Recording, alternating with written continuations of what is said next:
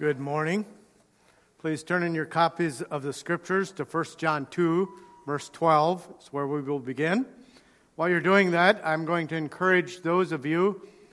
First of the year, I talked about reading through the Bible. About the 1st of March is when the doldrums of March hit. And you think, I'm behind, I'm not going to make it. Well, just keep reading. Just keep reading. Even if it takes you longer than a year, keep reading. Because the temptation will be to say, I'm not going to make it, then you kind of stop. And if God is asking you to do this, then you keep reading. And you don't get so bound up when you end as that you keep doing it. So keep reading. 1 John chapter 2. As you can tell, we're preaching through 1 John. This is an interesting portion. I'll begin by making a notation about the text. If you look at most copies of the Scriptures, the verses 12 through 14 are indented. And they're 12 lines, they're poetry. They're written in poetic form. And they're kind of you'll see it, the reiteration or an iteration of little children, fathers, and young men. And I did look at the gender of those. Little children is gender neutral, and actually it could be, the young men should actually, one of the ways you could translate it, be youth. And fathers is fathers. And so let's read that together, and we'll return to that. Let's read together. You follow along as I read. I am writing to you, little children, because your sins are forgiven for his name's sake. I am writing to you, fathers, because you know him who is from the beginning. I am writing to you, young people, because you have overcome the evil one. I write to you, children, because you know the Father. I write to you, fathers, because you know him who is from the beginning. I write to you, young people, because you are strong, and the word of God abides in you, and you have overcome the evil one. Do not love the world or the things in the world. If anyone loves the world, the love of the Father is not in him. For all that is in the world, the desires of the flesh, and the desires of the eyes, and the pride of life, is not from the Father, but is from the world. And the world is passing away along with its desires, but whoever does the will of God abides forever. At first glance, it would appear that these two pieces are not connected, and they are. I actually believe that this is probably a sermon that John wrote, that he delivered. John is at Ephesus right now, and it's not written to a specific group of believers. John is an old man who is probably the only one of the disciples still living at this point. And he is writing, and this is his heart and his vision for the church. The previous portions of John, and if you read John, 1 John, you notice some things very clearly. There is this idea of fellowship with God and with Christ. There's also a strong idea of walking in light. Love not the world, but walk in light. Darkness is passing away. The world is passing away. So it's contrasting those two things. But overall, the theme of John, 1 John, appears to be John teaching his people that there is one commandment that we all have to follow. Love the Lord your God with all your heart, soul, and mind, and your brother as yourself. Your neighbor as yourself, sorry. So if this is the theme, to love God and to love the people that God has called us to live with, how does today's fit in? I have divided the sermon into two parts. First of all, we have this kind of reassurance. This is the poetry part. And then there is a warning or a challenge that is thrown out. So let's look at the reassurance first. You notice that the three groups of people, and he reiterates it, he repeats it. I am writing to you, little children. By the way, that's the only one he changes. He uses a different word I am writing to you little children. When he does it again at the end of verse 13, I write to you children. He uses a different Greek word, which is fascinating. The first one is, you could almost translate darlings, beloved. Funny story. I once was with an old, very stawed Mennonite preacher. Very, very formal. You never saw a break in that, rarely saw a break in that formality. I did later when I got to know him a little better. But if you would have seen him, generally, you would have, and they once stayed in our home, and I went to bed that night, and I laid in bed and giggled and laughed. Because, sometimes you have these terms of endearment. They never had children. So you have these terms of endearment for your wife. Darling, sweetheart, honey. Even in a good fight, sometimes you'll say, honey. But anyway, it doesn't work. But he kept calling his wife, this very conservative Mennonite woman, baby doll.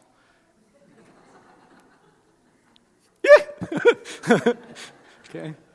It was, but in some ways, that sense of endearment that represents is what this word, the Greek word here, I'm writing to you little children, could be beloved, or you're my children. I care, darlings, or babies. I'm writing to you my babies. And because your sins are forgiven. And so he has three groups of people. He has the little children. So let's just talk about the little children. The second time it's translated children, I write to you children, that actually could mean adolescent or half-grown, not yet mature. So it's that first stage of life, from the little darling baby to that kind of adolescent, immature adolescent. It captures that. And then he says, I'm writing to you fathers, because you know him from the beginning. Fathers here is the same word, and it actually means seniors. So you could say seniors. And then I write to you young men, and that word, again, that, like I said, that means that could mean youth. So I was thinking about why this order, why little children, then fathers, and then young, then youth. Why he writes it, he says it twice, and the first time he writes, he says, I am writing to you. The second time he goes through it, he says, I write to you. Actually, one of the ways you could translate that is, I have written to you. So he's saying, I am writing to you, and in the past I have also written to you, so you should know these things. And I was just thinking about that, and maybe I tried to look at what other people have looked at this, but the three titles, the three different titles, all of us at some point in our Christian walk have been little children, and sometimes still are. And sometimes we're the darling little children, in innocence coming to the Father, except you be as a little child. And sometimes we're that half-grown adolescent who is just pushing everything that there is. You've been there, right? As a Christian. And all of us at some stage are more senior, where we remember who we are, and we are the fathers. And at some stage in our Christian life, as we grow, we will all be that strong youth. And so I think that what John is doing here is saying, I don't think he's writing to the little children in the congregation. I think he's writing to the Christians, saying, this is the kind of the stages of your Christian life. And in the first stage of Christian life, the most important thing to remember is that your sins are forgiven. That your sins are forgiven, that you are forgiven. Because if you remember that you are forgiven, it will actually lead you to grow. If you're constantly struggling with, am I forgiven or am I not, you will never grow. So there's a reason he does this very specifically. He says, because your sins are forgiven for his name's sake. And when he does it again, he says, I write to you, children, because you know the Father. Who has forgiven us our sins? John has just reiterated this earlier. Who's forgiven us our sins? Who is Jesus Christ the righteous? He is a propitiation for our sins. And so for all of us, this is a call to remember that our sins are forgiven. That Jesus cleanses us from sin. And then for young people, he says, you have overcome the evil one. You are strong. The word of God abides in you. And as we grow into our Christian life, we need to remember that we are called to be the people who bring strength, the strength of God into the world. And the temptation will be to do it on your own strength. And John just says, you know what? Go with the strength of God. That's how you overcome the evil one. So remember, your sins are forgiven. And when you remember that, you can grow and say, I can bring something to this world that is bigger because my sins are forgiven. And then he says to the fathers or to the older ones, I am writing to you, fathers, because you know him. And this is the only phrase he keeps the same all the way through, because you know him from the beginning. Because you know him who is from the beginning. And as I grow older, one of the things that I constantly kind of have to keep in front of me is that Jesus Christ the same yesterday, today, and forever. That God does not change. In my lifetime, we have seen a lot of change.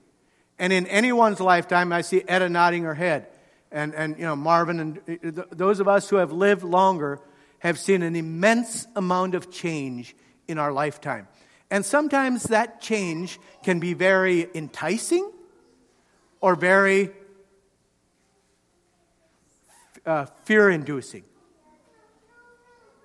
And the call to those of us who have experienced more change in life is, number one, don't forget your sins are forgiven. Number two, you can move in the power of God in the world, but God is not changing. God does not change. You have known him who is from the beginning. And so, as we grow in our Christian life and we experience these stages, this is the call. And I was thinking about what this really does mean is that God is. God is. The common theme in these three things, forgiveness, presence, and strength, is that God is. It's the verb of being. God is. He's active, he's here, he's involved, he's present. So as we live our lives, let's not forget that God is. You're all expecting another verb. It's God is. He is. So if that is true, if God is, and because of that, because God is, do not love the world. So the warning then, this is the first part is this kind of encouragement. God is. God is present. God is active in your life. And if that is true, then do not love the world or the things of the world. Now, what is worldly? No, that's not what he says. He says, don't be world. He doesn't say don't be worldly. He says, do not love the world. Do not love the world or the things in the world. Now notice, if anyone loves the world, the love of the Father is not in him. So this is about allegiances. The warning then is, who are your primary allegiance to? God is. Who is your primary allegiance to? The world is too. Now the world is passing away. He says that. But God is. If God is, then do not love the world. And I'm not going to try to tell you what is worldly or not. Now notice also in most copies of the Scriptures, you could read it like this. Verse 16, begin at 15 again. Do not love the world or the things in the world. If anyone loves the world, the love of the Father is not in him. For all that is in the world is not from the Father, but is from the world. That those three items in between there are often a parenthetical notation. They're in the original, but they're set apart. They describe what the world is. So those three things, the desires of the flesh, the desires of the eyes, and the pride of life, describe what the world is. He uses the word cosmos here, but not in the term of the natural world. The natural world is not evil. God created the world good. Man comes into being and sins their way into existence, and it is this sin that he's talking about here. And he says three things: the desires of the flesh, the desire of the eyes, desires of the eyes, and the pride of life. And again, we want to figure out specific things here. It's much bigger than that. So the desires of the flesh are things that are purely human desires that war against God. I don't know how else to say it. There's good desires, the desire to know God. But there are evil desires. And evil desire and anyone who does not belong to God they may do good things, but at the end of the day, they don't worship, they don't recognize that God is. And when you don't recognize that God is, then you are the end. And so everything is consumed on you. So it can be entirely good things that people do, but at the core, they're motivated by what it'll bring to me. That's what he's talking about here. He's like, your desires have to change. The desires for food, the desires for intimacy, the desires, all those things, they're neither good nor bad. But it depends on the aim of them. Are they to assist in my recognition that God is, or are they to be consumed upon myself? And so the desires of the flesh can be anything, but it is the things that you do that bring self-worship, that you do to lift yourself up. The desires of the eyes, that actually could be translated envy. How many of you, I envy sometimes. I admit it. I envy sometimes. You do too. And that's, he's warning us and saying, if you're driven by envy, the desire of the eyes, what I can get, I want that, that's the idea here. You're driven by these things. And then the pride of life, the arrogance that the material life provides. So I have everything I need. I need this yet to make my kingdom work for me. That's the idea here. And so, again, this is not rubber tires on tractors or plain coats or anything like that. This is about the core motivation of what drives us. Because you notice the contrast, he does this repeatedly. Do not love the world or the things in the world. If anyone loves the world, the love of the Father is not in him. So all that is in the world is not from the Father, but is from the world. There's these two sides. Which side are you? Where is your allegiance? Who do you belong to? What do you believe about God? Is God or are you? Let's end by looking at the last verse. And the world is passing away, along with its desires. But whoever does the will of God abides forever. Now he brings it kind of home and he says, okay, so all these things, the world along with its evil desire, is going to pass away. They're going to be gone.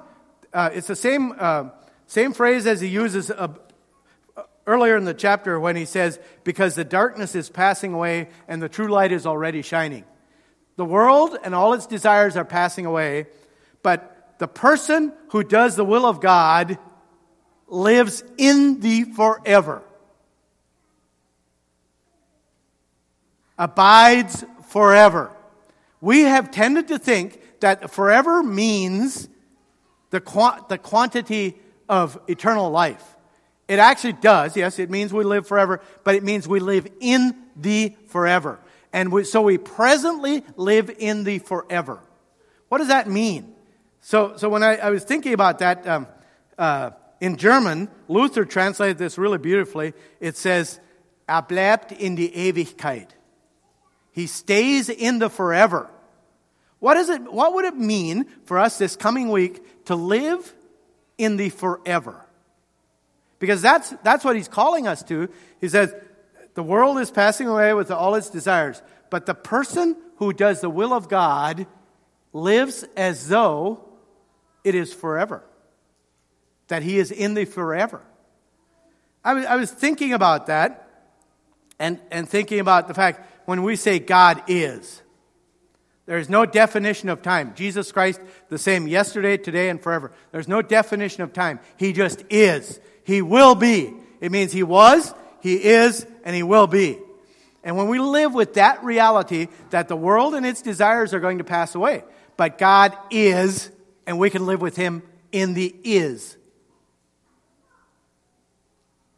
So what is that? So anytime there is this kind of, I would call these direct applications. Do not love the world. Whoever does the will of God abides forever. So those are direct applications. And promises are direct applications. And promises and commands call us to two things. They call us to obedience, and they call us to trust. I think it takes trust to live with the reality that God is and will always be. And I can live in that. That takes trust. And I think that to not love the world takes obedience. And I think that all of you will be challenged with it this week. So which kingdom will you follow this week? I don't know what your week holds. I think I know what part of mine does, but it's always changing. And so when we live with that level of change and we don't know what we're going to face, we have to kind of step back and say, who am I? And who will I follow? So this week, think about the fact that God is.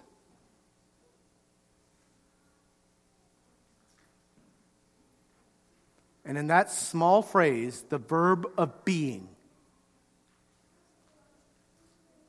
we recognize that there is somebody bigger than ourselves, and that's who I follow. See, the desires of the flesh, the desires of the eyes, and the pride of life are all about myself. And when I follow those, I make myself God.